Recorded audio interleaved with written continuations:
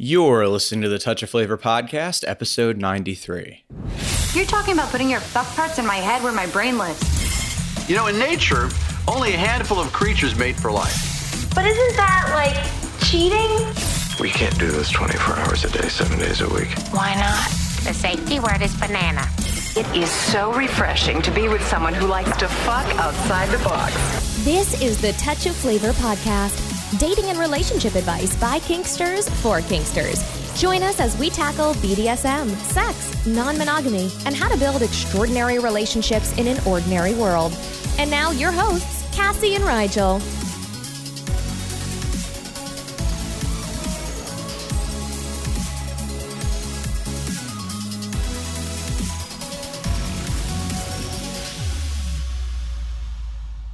When you did that, though. Does that what you were? No. Do it again? 1, 2, 3, 4, 5, 6, 7, 8, 9, 10. So this time I was recording. I don't know. What Isn't that from Sesame Street? Is that from Sesame Street? Yeah. It's the Schoolhouse Rock kind of stuff. Oh my gosh. Nobody has TV anymore. How is she going to see Sesame Street? Why does she need to see Sesame Street? Oh my god. Do you have something against Sesame Street? Not particularly. Like you do with SpongeBob? I've already agreed to not letting her watch SpongeBob. I have issues with SpongeBob because it's so stupid. It's not educational at all. It's not, but it's funny. But it's not funny. It's funny for me when I was older. I watched it in like my 20s, my early 20s. Well, she's not in her early 20s, Amanda, so... But we can watch like Disney movies with her and stuff. Oh, so many Disney movies. And we like were singing because we'll laugh at like the adult jokes and stuff. Last night we were singing "Poor Unfortunate Souls" from. Okay, I am Mermaid. Clearly like after pregnancy, not getting laid, pent up because that totally sounded like "Porn Unfortunate Souls," which, to be fair, sounds pretty awesome. It sounds like that thing somebody posted on our post where they were like, I hope you're like tied to the devil's bed and tortured with the things that used to pleasure you. Like, sounds like a good scene. Sounds like a scene I've done. I mean, no, not quite to that level. No. But tortured with. We can go in like a whole like exorcism. Yeah. Yeah, that sounds fun. I know. Yeah. I was saying that. We can get devil horns from somewhere. I'm sure we have some. I have some. I have some like red clip-on devil horns. Oh shit! Yeah. Is that still from like years ago when we went to the party and I had the angel wings and you were the? Yes. Nice. You need to find the other one. You lost one. That's right. I lost one. You devil with one horn. Yeah. One horn devil. One horn lost. Okay. That's a person. In Not the horn you're thinking. You know they do make red Fieldos. I think the stout is red.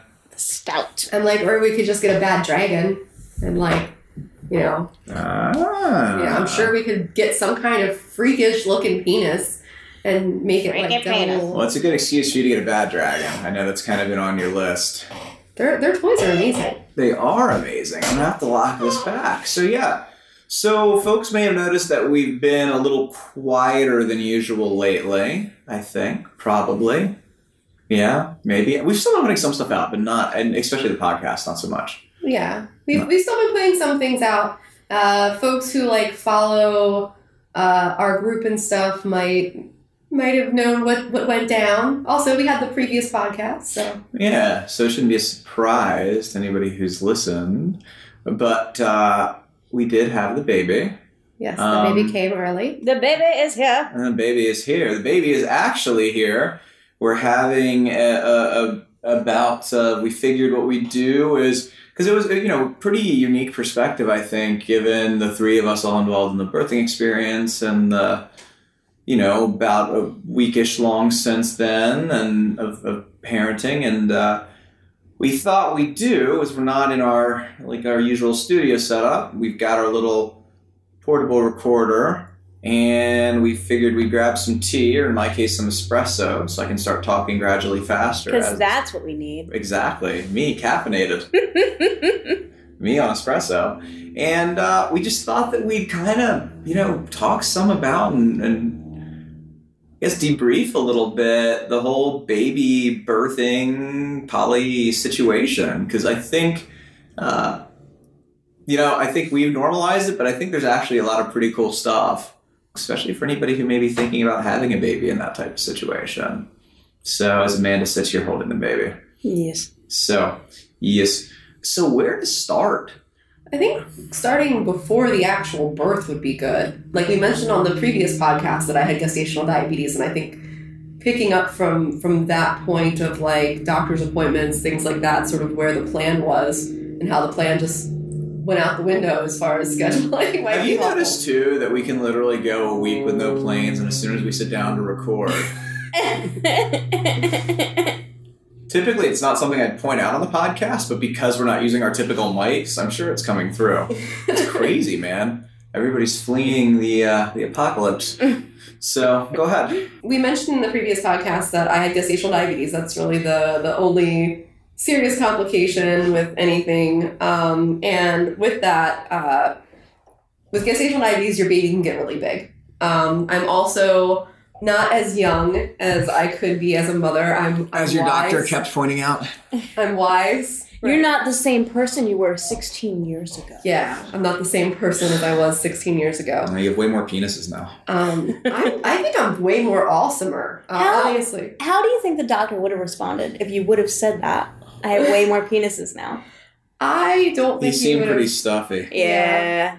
And he was a Steelers fan. He was a Steelers fan. My baby was delivered by a Steelers fan. Let's anyway, I'm going to back that up. Yeah, let's back it up. So going back to that, we had our appointment and we were coming up, and it is pretty standard to induce women who have gestational diabetes, make them have their babies earlier so that they're not too big. The doctor was very adamant about wanting to induce me at 39, like as soon as I turned 39 weeks. So her birthday was going to be, if she didn't come earlier, Friday the 13th, which was kind of cool. But basically the conversation was that I was going to, my uterus was going to dry up or whatever, and, something horrible was going to happen. And you wouldn't want to drop the ball after you've come this far. Yeah. Is literally what the doctor said. The baby was going to get so big, she was going to just alien out of your stomach. Like, That was the other thing. So there's a whole bunch of reasons, and I'm doing air quotes, that we should do this. But basically what the real reason is that that's standard. And when I challenged that, the doctor sort of was like, well, most women like the idea of knowing when their babies are going to come and like being able to like plan that out. And like the other woman at your office who scheduled it for St. Patty's Day just so she could have her baby on St. Patty's Day? Yes. Which I can see the convenience of like scheduling an induction if you have family who are leaving or are maybe visiting from out of the country. Like someone that I know said that she scheduled her induction for when her parents were visiting from another country. Like that makes sense. In my case, I was not overly thrilled with that idea, and I was feeling very pressured into that. But she ended up coming early anyway. So there we go. We can pick up from there. I feel like Amanda should pick up from there. I was asleep. Well, let me tell you, I think we started this all wrong. I would have gone like full-fledged into this like a movie would. So like, boom, 6 a.m. Oh my God, my water broke. Like that's where I thought we were going to start. And then backtrack, so we'd have like flashbacks throughout the movie. Maybe we should have let her plan this episode. I don't know how that's going to work in podcast form. We can't be like, why not? Going back into the past. Sure we can. Yeah, we can actually. I think we could. But we've already started this way. Everyone knows that, my plot probably would have been pretty exciting. Yeah. Like a Tarantino movie. I'm picturing like a script in my mind, like the lights come up, but they're off. It's 6 a.m. Way too early for everybody in this house. Like she said, telling the story wrong. She said 6 a.m. in the morning. There is no 6 a.m. in the morning. That is 6 a.m. at night. In my reality. So that night I had a couple times that I woke up. I had a few contractions, but I had been having contractions going up to that point, off and on, some Braxton Hicks and such. But I went to the bathroom, went to go pee, and I came out and I was dripping, and I was like, did I not wipe? Like, am I that tired? Am I that tired of a pregnant woman that I didn't wipe? And then I was like, no, that is way too much fluid for an accidental not wiping after pee. Then I got Amanda up, and I'll let you take over from there. I heard you go, oh. Like 2 seconds before you said Amanda, you said, oh, and I was up, and then you said Amanda, and I was like, it's time.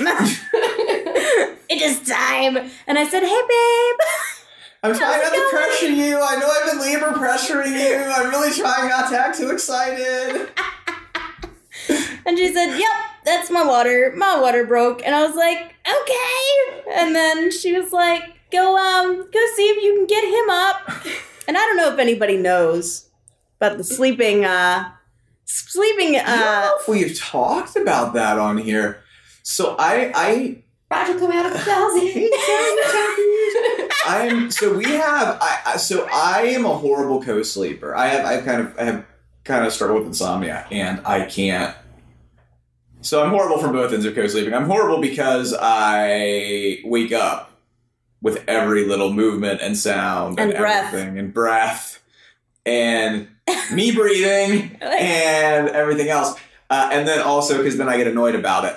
So we have this giant walk-in closet, and I actually now have a tiny little bed, like a little twin bed in the closet, which is actually working out. Well, honestly, the baby is working out even better, but it was working out pretty well before. So I was in the closet there. Go ahead, Amanda. You could have been like, meanwhile, Josh was in the closet.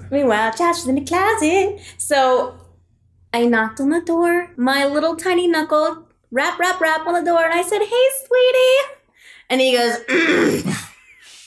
I said, it's time. He says, time. I said, Cassie's water broke. And he just says, God damn it.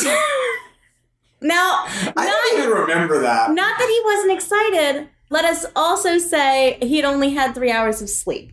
And it was now 6 a.m. Yeah, it wasn't great. So he got up. I got up. We finished packing our little bags. I was having the problem that I kept trying to put pants on to go to the hospital, but my water broke, so everything kept sinking through my clothing. So I kept coming out, and she was holding pants, just looking around, and I was like, babe, just put the pants on. And she was like, I can't! And then what was she doing that we were like, you're in labor? Like, are we leaving? What was she doing? I don't remember. I was straightening stuff up in the room. Yeah. Leave me alone. It made sense at the time. So, like going through your whole little morning hygiene routine. I wanted to brush my teeth before going to the doctor's office. So for those of you who don't know, Man Cub was born in a car because Cassie has very quick labor, and this is second child, and second children are supposed to come quicker, and girls are supposed to come quicker, right? Mm-hmm. So we were like, so we all knew we didn't have a lot of time once she went into labor. So we hit the Marco Polo thread. We notified the appropriate people. And then we were trying to leave. And then Cassie was doing random shit. And then finally we got her out of the house. But I was really smart about putting a puppy pad down in the car. You were. I appreciate that. Yeah. That was good.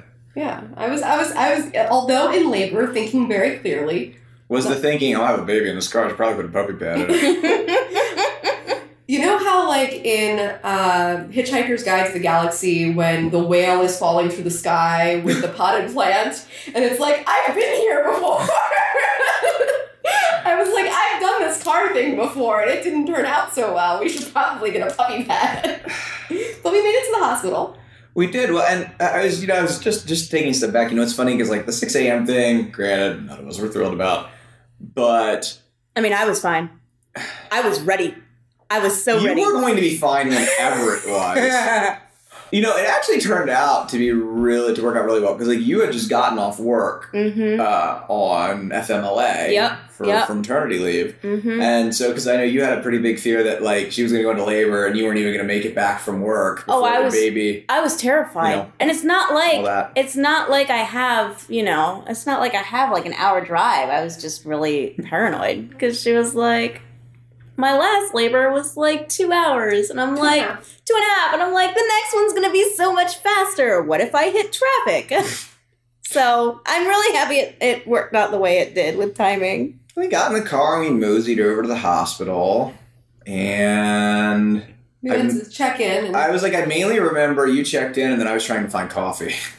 Yeah, so when we checked in, I was like, my water's broke, and she was like, okay, we're gonna get somebody to come get you, and you were like, cool, she can go back, but we need to come back soon. Well, they do this thing. And it's, they try and tell you it's so they're doing paperwork. And we've been to the birthing center a couple times now because of various stuff that happened when Cassie was pregnant. And what it really is they want to make sure that, like, everybody's safe, nobody's being abused, baby's going to be safe, and they want to do without everybody else back there, which makes a lot of sense. Also, it's not just abuse stuff. It's also they're asking if the mother has any history of drug use or anything like that. So that way the baby could be treated and that could be kept confidential from, like, family members. Well, they don't want people to not say it because family's there and then the baby doesn't get the treatment they need. Yeah. Or say I had, some kind of disease or something and they needed to take precautions for the baby. They don't want that kind of thing not being said. So it makes a lot of sense. Like, I don't at all fault that procedure, but it did get to a point where I told the lady that I still live, like, I get what you're doing. Like, it's cool. It makes sense. But if we miss this baby, I'm going to be pissed. And the other thing is, like, to myself, I was like, listen, we've been here 3 times in the last, like, month and a half. Like, nothing has changed. You've asked us the same things. But they should, to be fair. Yeah, yes, they should. I knew that her labor was going to be quick. And I was not trying, after not missing it because of driving home from work, I didn't want to miss it because I was not in the room because they wouldn't let me back there. So I guess you have to pick up, because mainly this is the part where Amanda and I are standing in the waiting room, and I'm really wondering if it's worth drinking this coffee with no sugar and no creamer. Which they're geniuses about, because they have it in, like, a vending machine, so you have to buy the K-Cups now, which is very smart, but also kind of messed up for all the fathers in the birthing center. Well, but that's where the guests hang out. That's not where the families hang out for very long, so... Yeah, so... So they took me back, and again, the questions make sense, and I was like, all of the questions that you're going to ask me, the answer is no. I was just here on Friday, they haven't changed, but the thing that really started happening was they checked, they're like, your water is grossly ruptured, which I was like, I feel like they should come up with a better medical term than grossly ruptured. I was like, it's not grossly ruptured. My stuff is ruptured just as beautifully as it's supposed to be. Thank you very much. But they sort of kind of were pushing for me to have an epidural. And, the first person came into the room and was like, your water's already broke. Do you want to start your epidural? I'm like, no, I'm good. Then the next nurse came in and she's like, do you want an epidural? And I'm like, no, I'm good. And she's like, do you know what an epidural is? And I'm like, yes, I do. You got one. And she's like, it is pain relief. I'm like, I know that. And she's like, well, most women, at this stage have an epidural. I'm like, great, I don't want one. Can I bring my partners back? And they're like, we're going to get to those questions here in just a minute. But we should probably start you on the epidural. And then the third nurse came in and she's like, you want an epidural, right? I have the needle here. They actually came into the room with the epidural ready to give me an epidural. It's probably easier for them when women take the epidural. So there's a couple of things. And, to be fair, once you start getting to a point where your contractions are really out of control, they can't do it because you're in pain and you're moving and stuff like that, and they've got to put that thing in your spine. So they're like, at this point, your contractions are far enough apart that we can safely give you an epidural. And they warned me. They're like, if you go much longer, we're not going to be able to give this to you. And I'm like, I know. This is part of my birthing plan. I don't plan on having one. And, I chose that a long time ago when we were talking about my birthing plan and what I wanted to do, weighing the risks to the benefits of having one. And so they ate up a lot of time with the epidural questions. Finally, the nurse was like, okay, we're going to start on those personal questions. Is there anything that you need to tell us? And I was like, no, you guys have my history. My partners are welcome. All of those questions are no. Let's get them back here. And that's when I started going to the room and met up with you guys in the hallway. In the hallway? Yeah. We met up in the hallway, walking to the room. Amanda, you look lost. Were you so surprised that you don't remember this part? Maybe. I think I was so excited that it's just kind of... She's like, I don't know. I was in the waiting room. Next thing I know, I was in the room. I didn't even know how I got there. I have no idea how I got there.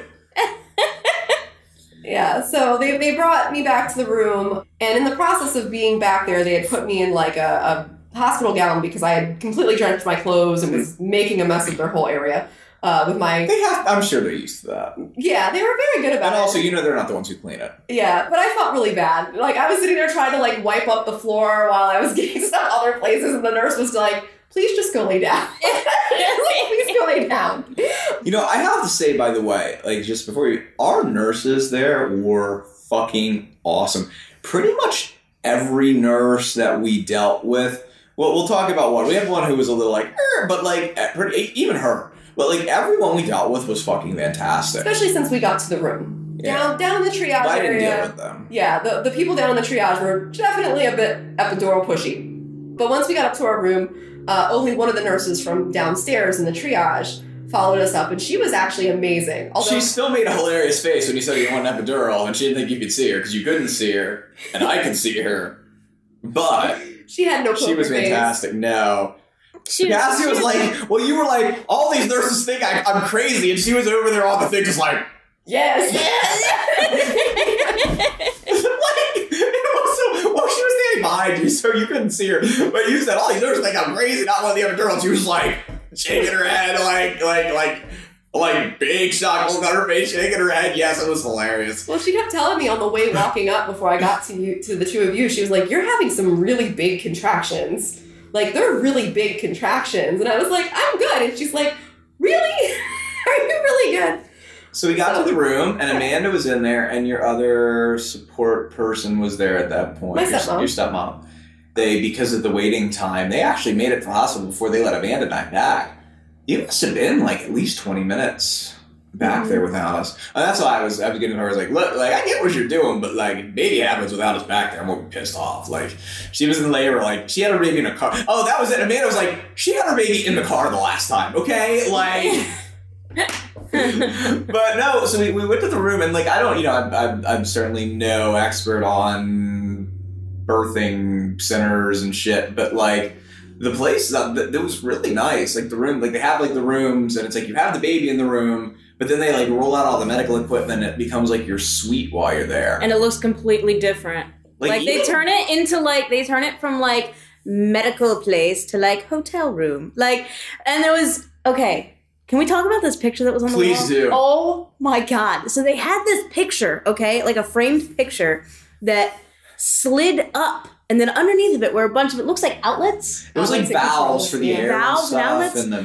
And the picture would slide right back down over top of it. Like some kind of like Batman safe. Like, it was crazy. It was nuts. Yeah, a lot of the birthing centers are starting to do that kind of thing now where because they're trying to house baby with mom, they're trying to make the rooms more hotel roomy like.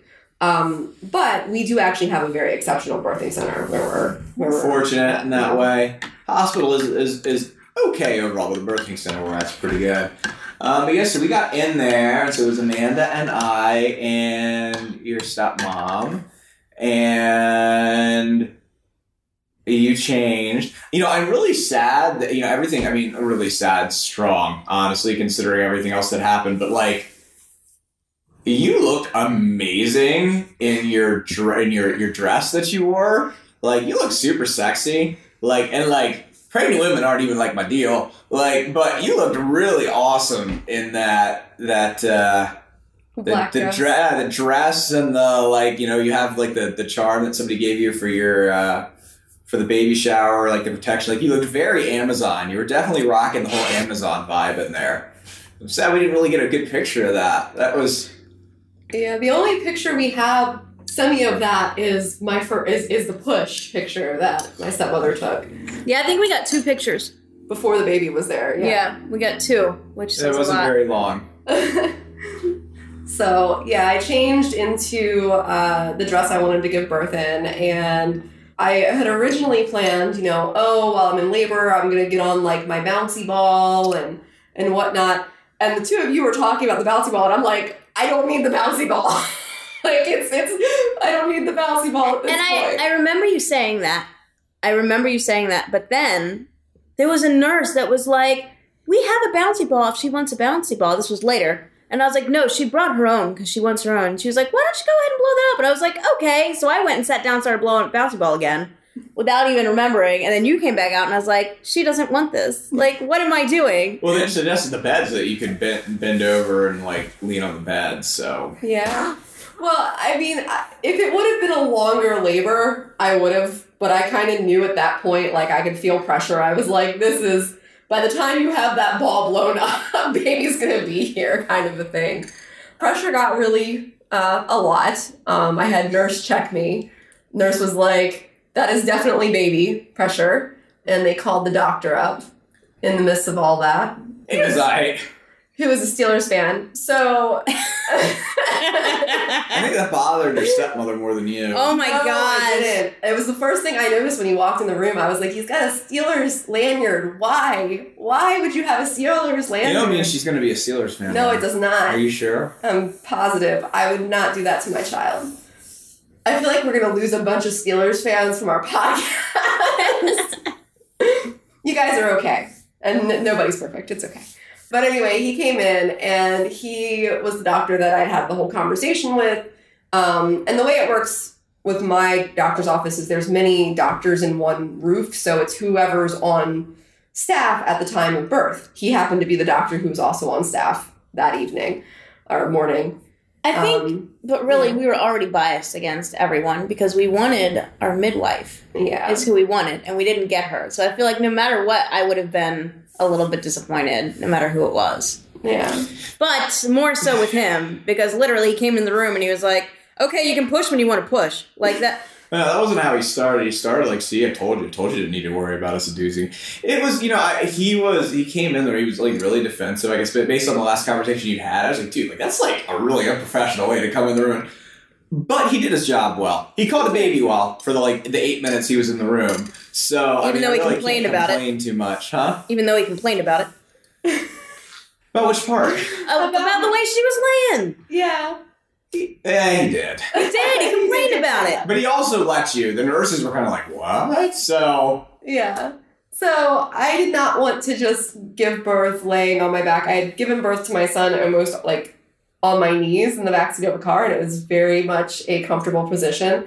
So I was like... Such an odd term to use for labor. It was a more comfortable position. And so I was like, when I was laying on my back and they were like, you can push, I was like, this is uncomfortable. I want to be in a different position. So I ended up having her with kind of being on my side. And his reaction was like, this is going to make a mess.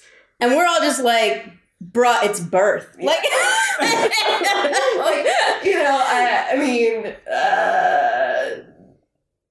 I'm not sure what you signed up for, but the last time I checked, birthing is kind of a messy experience. Have I got some news for you, Oh man. my God. One of my favorite parts, I don't think that was after stuff was done. And what did he say he said something about, I can't imagine, how much pain that must be. But, he said it in a way where you could tell, he spent a considerable chunk of time being like, I can't imagine how much pain that must be. I don't know. I can't remember exactly what he said, but I was just like, dude, you can tell he has spent a lot of time thinking about that. He said something about the level of pain and whatnot that women go through. It was definitely one of those moments where you're like, you spend a lot of time looking at vaginas with babies coming out of them and having this thought. Mm-hmm. It's the thought that you have is just how do women do this thing? But she had the baby. It was funny. Basically, she got there, she changed. They were like, let's get the doctor. Doctor came in. He's like, yeah, you can push when you're ready. And she pushed, and then there was a baby. You were in labor for 2 hours. 3 pushes. 3 pushes. 1, 2, 3, boom. There she is. And was in labor for 2 hours. She beat her brother by a half hour. Yeah. So everybody can now be envious. But yeah. No, but the nurses were fantastic. So baby happened. I don't know. What next? And she came out, and your stepmother snapped a bunch of amazing pictures of her, and she looks like a little alien. Perfect and awesome. Rigel, we have some pictures of Rigel peeking over the side of the bed because I had her laid on me while they did her checks and everything. We had everything done on delivery bed versus her being taken out of the room or taken to the side of the room. Afterwards, handing the baby off to... What's the narration, Amanda? To things. What was the narration for the photo? The narration for the photo? It was photos. It was a couple of them. Yeah, so you were leaning over and looking, and me and Cassie were both smiling at the baby, and you just had this strange face. And I was like, there should be little thought bubbles that are like, this looks like an alien. Does nobody else see that this looks like an alien? Are we not talking about the fact that this looks like an alien? And he's shifting his eyes around, looking at us, looking at the baby, and looking back at us. Well, and then finally, Cassie was like, she looks like a little alien. He was like, thank God. I'm not the only one that's thinking that.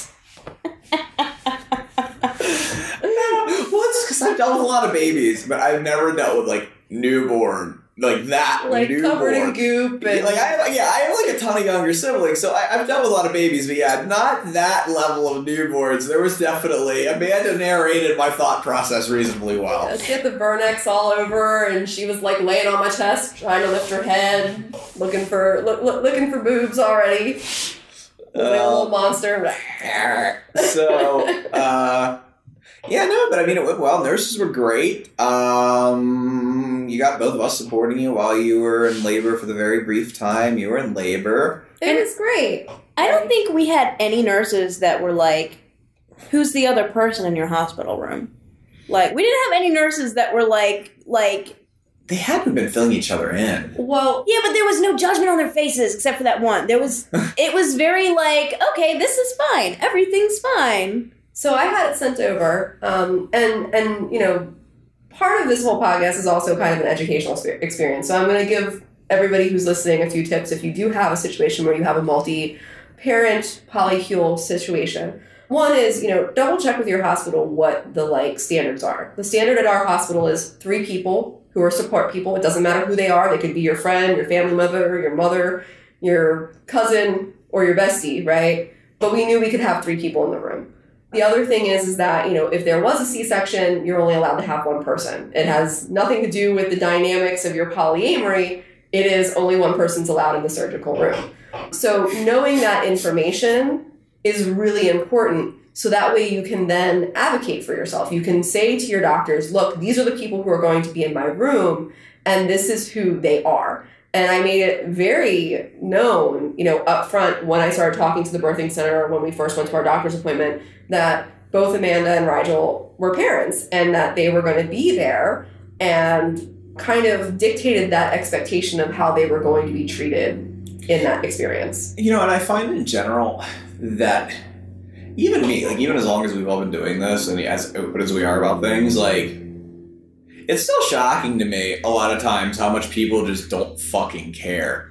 Like, or if they do care, they keep that shit to themselves, which either way, I don't really care. Mm. But yeah, no, they were very, and it was funny, yeah, so like, yeah, you could have 3 in the room and then 1 in a C-section, and we had the whole discussion, like, well, who's going to go in if it's a C-section? And we were like, literally that conversation boiled down to Josh, because Amanda might pass out, which you didn't pass out during birth. I didn't, and I'm so proud of you. I didn't think I was going to, but I didn't want to. Did you look, though? I mean, I looked at the baby. I mean, I didn't, listen, okay? I didn't want to leave Cassie in a position where she had 1 support person and there was a possibility that that support person wasn't able to support her. Because that support person ain't so good with blood. I'm not always, I'm usually okay with blood. I'm usually fine with blood. But you are way better in a crisis than I am, and I know that. So I didn't want to put Cassie out. It was funny because, like, you know, we cut the umbilical cord twice, and I cut it the first time. And the second time, I was like, oh, this is, like, a great poly moment. Like, we could both have gotten to cut the cord. And I was like, no, I'm good. Like, but are you sure? She's like, no. Like, okay. Let's cut it again. I was not feeling that. No? No. Although, I have to say, speaking of blood, I don't know if you were watching. I was. But that was so funny when Cassie was like, afterwards, she's like, so, can I see my placenta? And the doctor's like, and again, he was very professional at doing what he did. But he was like, fine. Like, I just grudgingly, like, picked it up in the air and splattered blood everywhere. And Cassie was like, thanks. And it was just, you begrudgingly lifted the placenta and splattered blood. Like, he had a moment of, like, crazy hippie voodoo chick. Why the heck do you need to see your placenta? I was curious. You should have been like, okay, now can I eat it? No, I don't need to eat it. See, just to fuck with him. I didn't get to see my placenta after, you know, the teenager was born. I did get to see his umbilical cord, which was really cool. Like, his was very, like, perfectly spiraled. Hers was all kinds of jacked up. She must have been doing some, like, crazy She was. She moved 24/7. Yeah. The teenager, when his came out, it was, like, perfectly spiraled and everything, and hers was, like, all over the place. But, it was like, here. Here, look at it. So, I really can't impart in words. Were you watching when he did that? Yeah. It was so funny. Like, what? Like, blood, there's like... So that was fun. Yeah. And then he left. Yeah. And he left. It was great. He was in the room like 10 minutes. Like 3 pushes. Yeah. He did his job. He did his job. Begrudgingly. He did his job. He begrudgingly did things that were outside of his norm. Yeah, there you go. I think part of it is he's an older doctor, and you can tell he's like, I've catched like thousands of babies. I do this in my sleep. This is my standard. Why are you messing with my standard? Why are you not on your back with an epidural? Yeah, Well, like, what and is wrong with you? Really quick, let me backtrack to a few days before. We were in his doctor's office, and we were talking about how he didn't want to do C-sections, and we asked him what his rate of C-sections were, and he said to us, for a woman like you, 17%, which is not the question we asked. But when we left, Cassie looked at me and she said, did you see all the pictures on his desk? It was about 6 pictures of C-sections. No pictures of vaginal births, all C-section. I just thought that was really funny. So he did his job, and then afterwards, going back to what you were saying as far as like the nurses and everything, part of it was we had given them, or at least I had given them, a bit of a background of like who was in my room and who was going to be taking part. But they were really, really cooperative and awesome. Like, Amanda had the second parent band for the baby. They give 2. They give 1 to the birthing parent and 1 to someone else. They had baby LoJack. So you can't... Baby LoJack. You couldn't leave the... For those of you who have not had a baby in a while, they strap a box on the baby's foot, and if you get anywhere near the doors, it locks the unit down and sets off alarms, and you can't take the box off without it setting off alarms. So, that's interesting. Yeah, the little one kicked hers off, and the chick had to come down, and they had a security guard with her. She was like, it's just standard procedure. Wait. Was that? That's what that fucking alarm was. No, I had her when that alarm was going off, so no, that was something else. No, you guys were asleep when she set it off, because she was like, hey, I just have to fix her thing. It's standard procedure. And by the door is like a security guard that you could tell was like, this happens 12 times a night. Where a baby kicks off their LoJack. In the middle of Breaking Bad. But they came in and adjusted her thing and all of that. So she came super early in the morning, and that day... We made a mistake. We did make a mistake. We made a little bit of a mistake. So we were like, sure, it's early in the day. We can have visitors. And all day. We ended up having... most of the night. Yeah, so we ended up having visitors because I wanted the first 2 hours. I said she didn't hit her bassinet until so she was born early in the morning. She didn't hit her bassinet out of somebody's arms until 10:30, and even then she was only in it for 30 minutes, and she was out again for a while. Yeah, so we had lots of visitors. Too many visitors, folks, and it's funny because my mom told you this, and we didn't listen. Go ahead. Not saying your mother is normally the person that I would ever give our listeners our listeners advice from, but to be fair, she has had 6 biological children, so she's been through it. She mentioned, when you have the baby, you might want to just take the first day, have just the people who are your closest people, but rest and... Even that, we didn't have anybody who wasn't particularly close. Yeah. And it was still visitors from... So I also think that this is partially a polycule problem. The little one has, at this point, several sets of grandparents. You're one of 9 siblings. So Rigel is one of 9. I think the thing is that also that's just a polycule kid problem, is that everybody that showed up was close. But we did have a lot of people, and it got to be a bit hectic, and we were really, really exhausted by the time everybody was gone. Other people were super helpful. Yeah. People brought... It's good to have family and partners and all the things. Yes. People brought coffee and... And I got to have sweets, because after... Oh my god, I can't believe you didn't make yourself sick. I was so happy. I had a smoothie, I had a chai, and a donut. We have pictures of me feeding you a donut right after And a Chris sandwich. And a Chris sandwich. And another Chris sandwich. No, she ate the second one on her own. But the definitely the donut picture is one of my favorite pictures of me, of you biting it from my hands while you're still laying in the hospital bed. It was great. We had a lot of helping hands and everything, so we're definitely very grateful and appreciative. But also we probably... Maybe should have spread it out a touch more than we did. And then the next day, we actually came home the next day. I can't believe we only spent one night there. Yeah. That felt like we were there. Well, do you know why?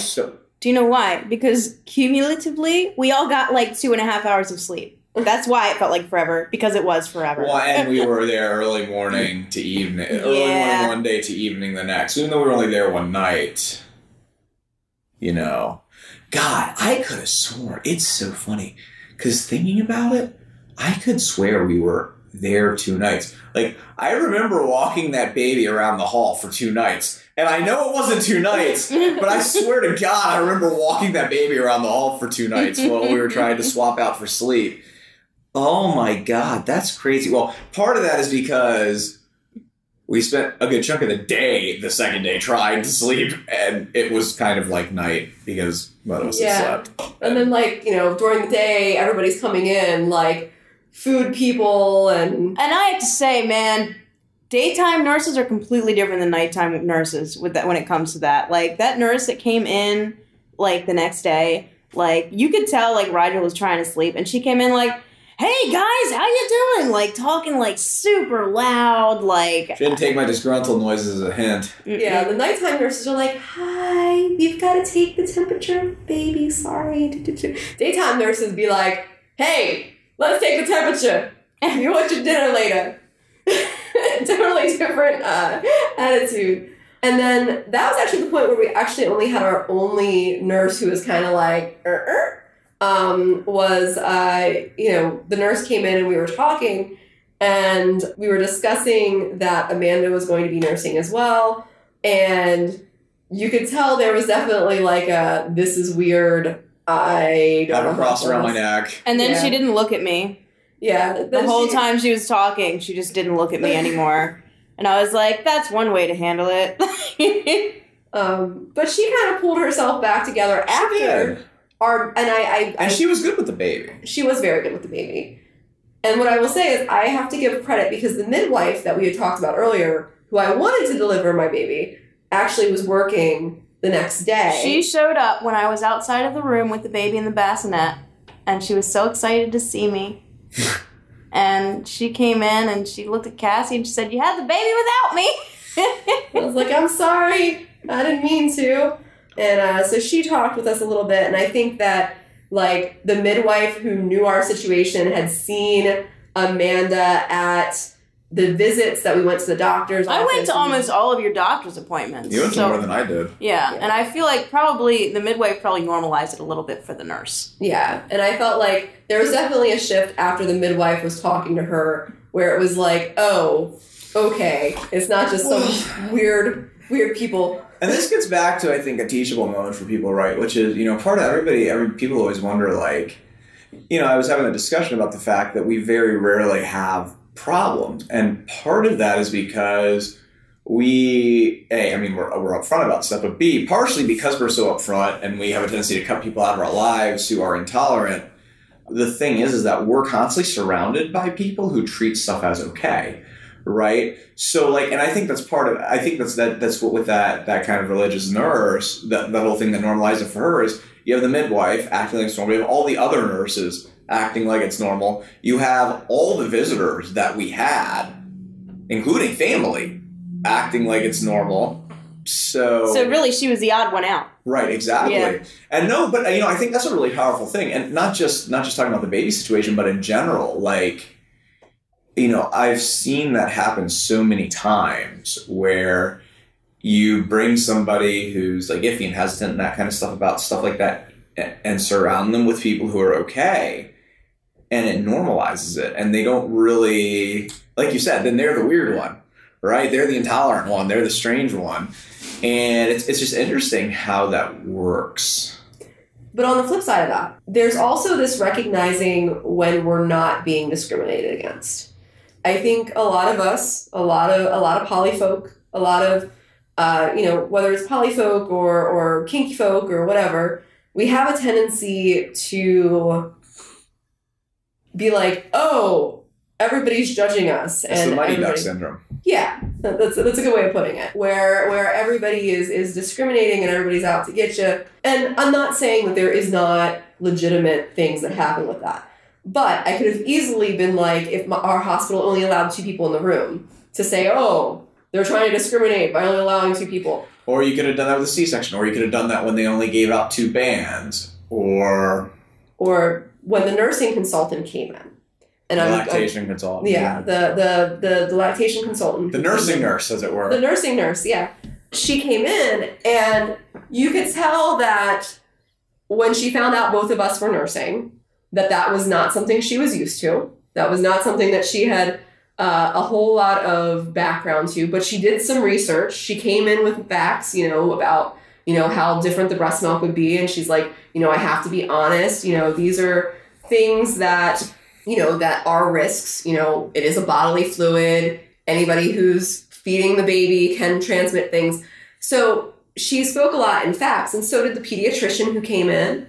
But when she came in, one of the things that she said is, I can't give lactation advice to anybody but the admitted patient, right? And that could have been very much a spot where I could be like, oh, discrimination. But really, the honest thing is that's probably true. I am worried about her liability. Yeah. And she did a lot of talking in general terms. Yeah. While looking at both of you. Yeah. So she did a lot of generally speaking, this is an idea that you might want to incorporate. So that way, Amanda was getting some knowledge. But as far as actual consulting, I was the only one that she could actually consult. And so... And she also gave us resources to connect with people not inpatient. Yeah. Which was kind of her whole deal. Yeah. So... It was funny because you could tell she was a tad uncomfortable, but she handled it fine. Very professional. And kind of what I was saying with this is so when you're in situations like that, before you're getting all uppity about things, consider whether or not the person is really actually trying to help you and what liabilities they have and things like that. Because I think that's definitely a situation that could have gone that way. Okay, why don't we take a couple minutes and talk about what we learned or what surprised us or, I don't know, whatever from the hospital, and we can talk about, I guess, kind of the week since then. Yeah? Amanda, you go. Ladies first. The whole thing was very... I don't know what surprised me. I can't even say one thing that surprised me. It was a very surreal experience. So it's hard to just pick out one or two things. I'm still just shocked that all the nurses we had were amazing. I'm still just kind of I feel very non-discriminated against. Being the out partner, being the partner who's, obviously not the father of the baby. So that was very, it's not what I was expecting. I was expecting a lot more pushback from people, and I was wrong. I mean, even down to the fact that they came into the room and one of the nurses made hats for babies, and they let they let the mother pick a hat to take your baby home in. They're the little, is it crochet? The little crocheted hats that grandmas make for babies. Yeah, one of the nurses does that, and you can pick a hat to take your baby home in. And because we had 2 moms, she actually let Amanda pick a hat too. So we actually got to get 2 hats for our baby. So even down to things like that. Oh, yeah. Mm-hmm. What did you learn? What did I learn? Man, I'm sleep deprived and putting on the spot, asshole. Oh, I'm also here holding the baby. What did I learn? I learned that Cassie is a fucking Amazon warrior. You tell him, baby. From everything I've ever seen, she did not seem like a woman in labor. There wasn't all that crazy screaming and crying and all of that. It was a little screaming. Yeah, very little. It was nothing like I was expecting it to be. Okay. So I learned that she's okay. A lot of that. Which there was a sign. We all was. There was a sign in the room, and it said it's okay to ask people to wash their hands, and like so. That's all we were seeing when she would say, okay, okay, okay, okay. Who was it that was looking at the sign? Was it you that was looking at the sign? Your stepmother? My stepmother took a picture of the sign. Yeah. Because it was right across from the bed. So it's like the first thing you see. Okay, it's okay. Like some good fellowship where that's a sign you saw. So or no, was it present word? Oh, it doesn't matter. Anyways. Okay. What about you, Cassie? What about you? You go. What surprised me and what did I learn? I might defer on what surprised me because it might be what surprised you. It did the level of tolerance. On the one hand, it did kind of surprise me. On the other hand, I shouldn't be surprised anymore. Like I said, like I've really found that like when people just show up and treat shit as normal, you don't get much pushback. If for no other reason than people don't like to be confrontational. It surprised me how fast that room turned into not a medical room. That was surprising. Well, like I said, the thing about limiting the amount of guests is definitely something that I learned. That was not a mistake I'd make again. Although, like in retrospect, I also don't know who we had come over that first day that I wouldn't have had come over. So, man, I don't even know, honestly. I know I posed the question. Now I'm kind of blanking on it. I don't know. You go and we'll see. I'll see if anything else comes to me. I'll start with what I learned. What I learned is it's really great to have a plan, like as a birthing plan. But like it's great to have a plan, but with flexibility, like knowing that not everything is going to go exactly the way that you planned it. Although for me, most of it did go exactly the way I wanted, so I'm really happy about that. But having prepared yourself going in and being like, these are the decisions that I want to make, even in a bad situation. And having the ability that while stuff was going on, I knew the two of you had it covered. Like, down to like when I was in labor and they wanted me to sign papers to not drink coffee over top of the baby and stuff like that. Like knowing that stuff's already handled by my partners was a big deal. And it was something I prepared myself for, but I really learned the difference of that versus when I had my son years ago, where I hadn't made any of those choices and I was having to like on the spot, make decisions like, does the baby get a vitamin K shot? Do I want to do this or do that? So I learned that going in prepared made a very big difference in the whole birthing experience. So what surprised you? And then I'll actually, you jostled some stuff for me too. Surprises. I had a couple. So the first one was how awesome I felt having the both of you there. Like, I knew I wanted you there. Like, that was a given. But, right before pushing time, like, I got to hold Rigel's hand, and Amanda was helping to hold my leg back. And there was such a feeling of support and love that I was very, like, overwhelmed in the moment when the baby was born. I was just like, this is amazing. So... and we got a great picture of that. We did. Oh, my goodness. But for me, that was a big surprise. Not like I didn't know you would be there, and not like I didn't know that it was going to be awesome to have you guys there, but the feeling that was really amazing for me. Other things that surprised me. I mean, there's the big one, which was your reaction. As many of the listeners know, this was not something that you were overly excited about in the beginning, but your reaction to her and helping out and caring while we were at the hospital and everything else was a big shock. I would say even more so coming home. I would say what has been surprising after coming home. So, yeah. Those are So what do you mean my reaction to her? Well... You're gonna put me on the spot. Why are you putting me on the spot? So, first of all, I told Amanda, like, when you took her and finally, like, held her, like, you've never looked at anybody like that before. So, there was that. And how, from the point that she was born on, you've been so involved and taken a part in taking care of her. I mean, the first night when she was, not sleeping good because she was, like, cluster feeding and all that, you took her out and strolled her through the hallways and And yeah. That was my biggest surprise. So I was leaving that for you. So I know. Nobody's been more surprised than me. Amanda said the same thing to me, actually. So something, I don't want to say surprising, maybe, but I guess maybe more than anything a good reminder is the amount of support that we had through this and the baby. I mean, first off, we're fortunate that there's 3 of us, which I think we're going to talk a little bit about since we've been home, right? But, you know, at the hospital and since we've been home, obviously that makes things easier.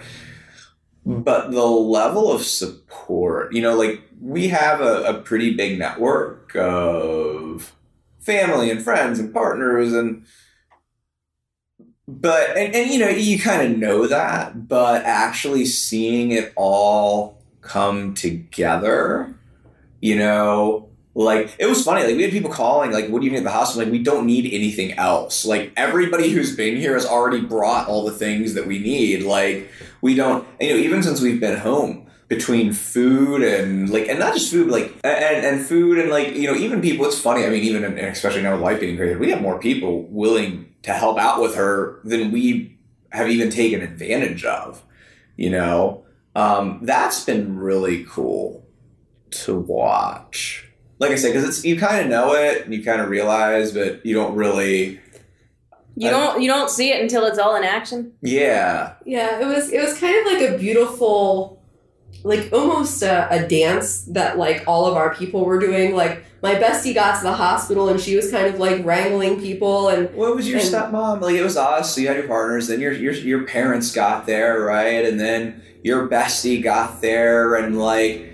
You know, they were all there for the birth, and they came in, and then one of our partners came and brought coffee and stuff, and brought me pink drink, and brought Amanda pink drink, yeah. and it was just like one after the other. And then my family got there at some point, and we were. It was my dad went back and got the kid so he could come see his sister. It was just a really cool, like I said, really cool dance, and really cool. Just like I said, level of support's just been really. Really neat. And I mean, like I said, even we even have, with kind of the craziness right now and not necessarily wanting a bunch of people around new baby with the craziness going on, like, you know, we have even way more support than we've been able to take advantage of, really. So that was pretty cool to me. I wouldn't say surprising, but it is different when you actually see it all come together versus just kind of having this nebulous idea that it's there. You know what I mean? So that was pretty cool. So, do we want to talk about since we've been home at all, or? Sure. Well, I now that we're here, I do have another thing I learned, but it's when I came home. Okay. If you are going to get anything for a family that just had an infant, get them freaking edible arrangements instead of flowers. Oh my God. Oh my God.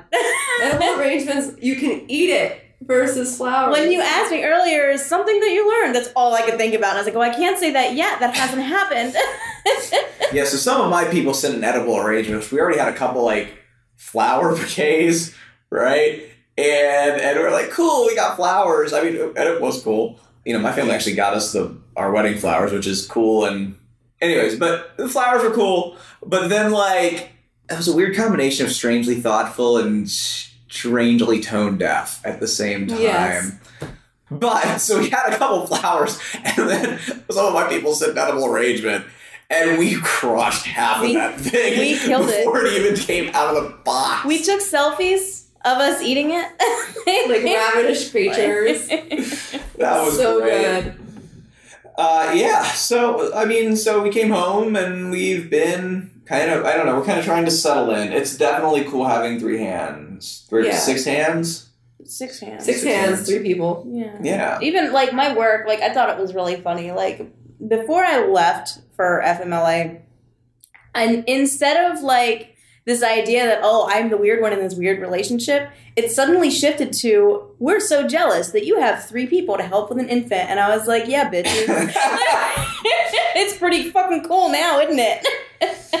Yeah, I jokingly said to some non-poly folks that I know just earlier this morning, I was like, yeah, you know, if you're going to have babies, you know, I highly recommend having more than 2 adults. And they cracked up. I was like, it's been very different. So I can't imagine. That's a discussion that we've had, and I knew you had a little support when you had the youngest one, but not much, right? The oldest one. The oldest one. Yeah, when he was youngest at the time. Yeah. Anyways, but I can't imagine. I mean, it's enough work with 3 people and all the extra support that we have. Like, I can't imagine. I mean, my respect goes out to anybody who's done this with a lot less support, because Jesus Christ, man. And she's a pretty well-temperamented child on top of it all. So, between her having a good temperament, there being 3 adults in the house, 1 teenager in the house, and a whole shit ton of extra support that we've got, it's still a lot of work. I can't imagine. Seriously. Like, we're fortunate enough that we're able to do it while not having... It hasn't stopped us dead in our tracks with other stuff in our lives. Again, that's with 3 adults and with all the other support we've got along the way with it as well. So, I don't know. Do we want to talk about anything since we've been home? I feel like it's mainly just been... I've been healing. I feel like I'm looking good. You're looking damn good. I told her she's looking damn good. You look great, baby. Thank you. She just wants to hold your hand so hard right now. You look so good, I want to call you Frankie Mermaid. Oh my god! Why, you ask? Because you're swimming in bitches. If nobody here has seen the movie Velocipaster, don't. It is so dumb. It is so dumb. We didn't finish it, but we were all up. We shouldn't have started it. We were all up at 11:30 at night out in the living room, like, let's watch this stupid movie. It was so bad. And it was so My bad. coach just told me I need to watch more comedies. Okay? I think you should watch some good comedy. We're trying to support you by watching stupid But you comedies. did get that Frankie Mermaid line. One good thing came of that movie. And that was Frankie Mermaid swimming in bitches. Why did they call me Frankie Mermaid? Because you're swimming in bitches. Wow.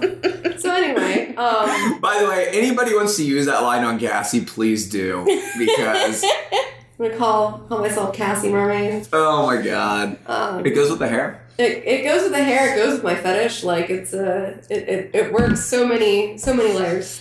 I've been physically doing a lot better, getting back to my normal, non-rounded belly self, which is awesome. Belly's gone down, tits have gone up. Yeah, boobs are crazy right now with nursing, so that's great. You're looking damn good. Thank Seriously. you. Downside is, with postpartum and vaginal delivery, you can't have sex for usually 6 weeks. I try to make my doctor's appointment a little earlier so they can check me out and maybe give me like a... How you doing, Cassie? I have not gone fully insane yet. I have definitely woken up several times, starting to masturbate in the morning and being like, no, that is not what I'm supposed to be doing. There is no insertion. I'm doing okay. Just trying to be distracted. Yeah, I'm doing all right. So sad. So that's been rough. If Rigel doesn't pop back up on the podcast and he disappeared, where did he go? Where did Rigel go? Mike went there, from Breaking Bad and Belize. Belize. He's in Belize. So that's to be continued. So that sucks. Other than that, I feel like it's been pretty good. I think that we're definitely finding an interesting groove of co-parenting and finding different roles and times that work best. We're still working out some kinks with that. Oh, yeah. But I feel like all in all... For being a week, we're all still sleep deprived. I'm less sleep deprived, I think, than anybody here. And still sleep deprived. I'm getting to be okay. Really? I'm getting to be okay. I got 6 hours last night. I got 6 hours of sleep last night. We need to arrange stuff a little better. I'm catching up. I'm doing better. It's definitely been good. I think it's awesome that you take her in the mornings and do your morning stuff. Yeah, although she was all over the place this morning. We're gonna have to sort that a little bit. Well, her schedule was off today. We've discovered that boba wraps are great. Well, there's all different kinds of wraps. Moby, boba, whatever. Yeah, but the I've wraps, got the Moby. Yeah. They're pretty awesome. Rigel loves them. Yeah. Well, she just sleeps. And you have your hands free. So he is wrapped, man. Something else that's been interesting is watching Man Cub with her. I'm so sad you missed her throwing up on him for the first time the other day. It's hilarious. Yeah, so evidently she projectile vomit on him. She spit up some. Projectile vomit is really strong. Going by the teenager, you would have thought. Okay, but he's also an angsty teenager. Yeah, you would have thought that it was like something out of like Ghostbusters, where like the Slimer slimed spit him. up a little bit. It's funny because you can tell even though he's interacted with our partner's younger children and stuff like that, he's never dealt with a tiny infant before, so he's like incredibly intimidated to like hold her and stuff like that. But he's been curious and he's been helping, and that's been cool. Anything else? We learned that babies can't tell the difference, right? Oh, somebody else can tell that story. So the thing is that, you know, with the little one, we are currently, you know, I'm nursing, Amanda's nursing some. Also, we've done some bottle feeding. We're trying to make sure that multiple people can feed her. This was before she had bottle fed, really. Yeah. Yeah. But the first couple of days, you know, was exclusively breastfeeding, so that way she wasn't getting too confused with plastic being thrown in there. She already had 2 different kinds of nipples. Yeah. So she's had a variety of things. But Rigel had taken her and was... You really just have to tell the story how it happened, from your side of it. Well, my side was, I'm in the bathroom. I'm trying to get a soaks bath in. You know, I'm trying to soak my junk. You got it from Amanda's side. Amanda wasn't in the bathroom. I was in the bathroom. Amanda, from your side, then. Oh, where was I? I wasn't near either one of you. I was, like, in the doorway of the bathroom, and I think I was maybe talking to Cassie. I don't know. You were getting my bottle for me. I was getting your bottle for you and filling it up with water, and all I heard was Rigel say, "Babies don't know the difference," which I automatically knew what that meant, but I had to look over just to be sure. And she was doing some tummy time skin to skin, and she thought she found a food source. It was not, though. She was sadly mistaken, and Rigel was shocked. Yeah, I was surprised. That's all I heard was, "Babies don't know the difference." Well, because the lactation person said that at the hospital, right?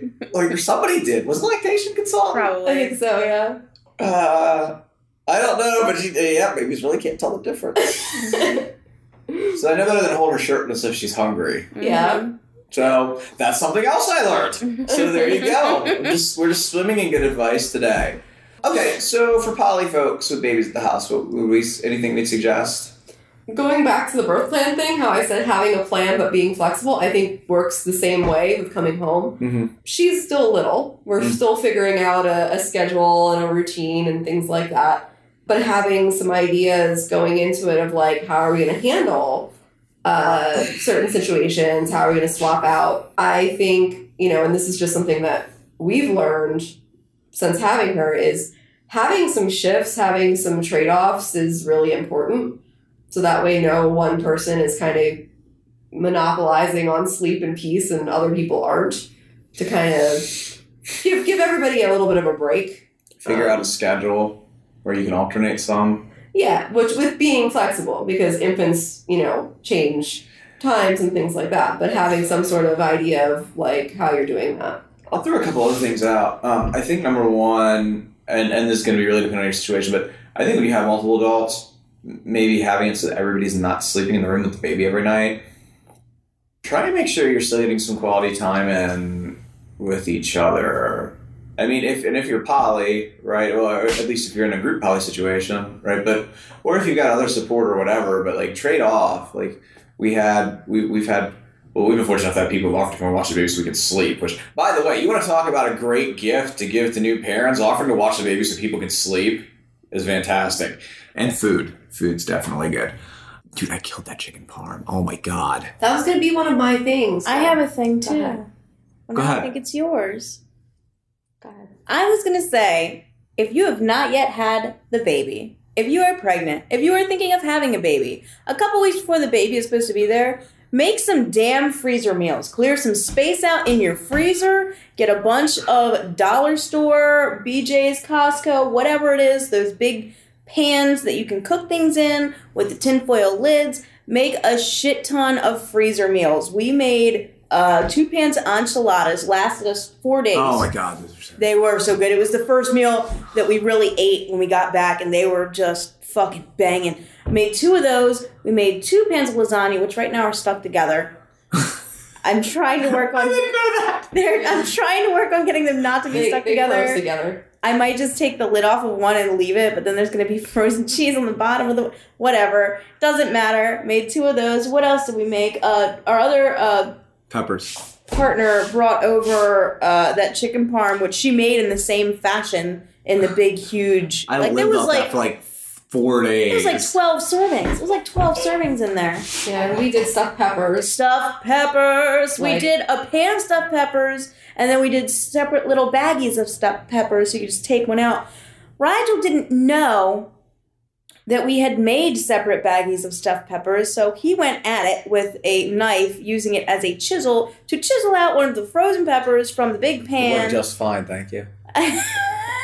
As opposed to grabbing one out of the singular bag. So that was fun. But definitely do that. Look at all the fun we're having. But that'll save you time, and it'll maybe a quick dinner, pop it in the oven, 45 minutes, and then you're set for a few days with leftovers. So while you're dying from sleep deprivation, you'll have food. And when people say, what can I bring you? Say, food. Bring me food. Don't be shy. If somebody asks you what they can do for you, be honest with them. Don't be like, oh, nothing, when actually you have no food in your fucking fridge. Like, take people up. We're too tired to make what you do have. Take people up on what they're offering. She stole mine. I was going to say meal prep, because that has been a big thing with me healing and being exhausted, is actually having food made that I know I'm going to eat, that, you know, isn't something that is super hard to get other people to well, how much we're talking about food. You can tell it's getting later in the day. Hold on, wait. No, you don't. Oh, my God. Speaking of, get yourself some goddamn Sloppy Joe mix, because that's what we're having tonight for dinner. And I've been hyped about it for 5 days. Get Sloppy Joe mix. Comes in a can. Super easy. So, yeah. Easy dinner. And like I said, make sure that you're still making time, right? We've managed to do it even for the 3 of us, but then also, I mean, like last night we had a date night. Like we had somebody watch baby, and then, you know, like we've traded off like who's watching baby, so other people can do whatever. So definitely do that. Take. I guess kind of the gist of what we're saying is, don't be shy. Take advantage of the support that people are offering you, because you're going to need it. And yeah. It's been, and we still haven't even taken advantage of all the support we've been offered. So it's been. I know we had somebody the other day sent a message. I was like, look, like I know you're restricting who's seeing baby right now and coming in the house with everything going on, but like I can just drop stuff off on your porch. That was very nice of you. That was so sweet. That was so sweet. But I know how far away they live. I'm working on supplies right now. So, but yeah, anything else, folks? I think. No, and take advantage of having all the people. Like if you live in a group situation, or even not a group situation, but your partners are involved in your lives, like take advantage of having multiple people. Like it's, you know, swap off. Like, I mean, I'm gonna be cliche and say like it is polyamory for a reason, right? Like, you know, like I'm not trying to be corny, but like we're talking about multiple loves. Like, enjoy the people who love you and are who you're gonna love your child, and you know, use that to your advantage. Like, not in a bad way, but, you know, use that as a good way to support yourself, to support your other relationships, to support your kid. Like, take that and make sure that you're, you know, one of the great things about the relationships that we are able to create on our own, kind of like our own designer relationships, right? Yeah, on our own terms, is, you know, we get to have these people in our lives on our own terms and have our chosen families. And the great thing about that is that we can take advantage of it. Yeah. So I think that's kind of where we're going right now. I think that's what I think that's it for the day. I can't think of a better note to end on than that. Can you, Amanda? Sloppy Joes. So we need to eat some Sloppy Joes before we have to stab somebody with this baby nail file that she's holding and gradually getting more aggressive with. So, all right, everybody. But it's been fantastic talking to you. That's where we've been at. And, yeah, a lot going on. Stay safe, stay healthy, and we'll talk to you again soon. Thanks for listening to the Touch of Flavor podcast, where we're building relationships outside of the box. Got a question about kink, power exchange, or open relationships that you've been holding on to for years? This is the place to ask it. Submit your question at atouchofflavor.com/ask or leave us a voicemail at 833-ASK-TOF1.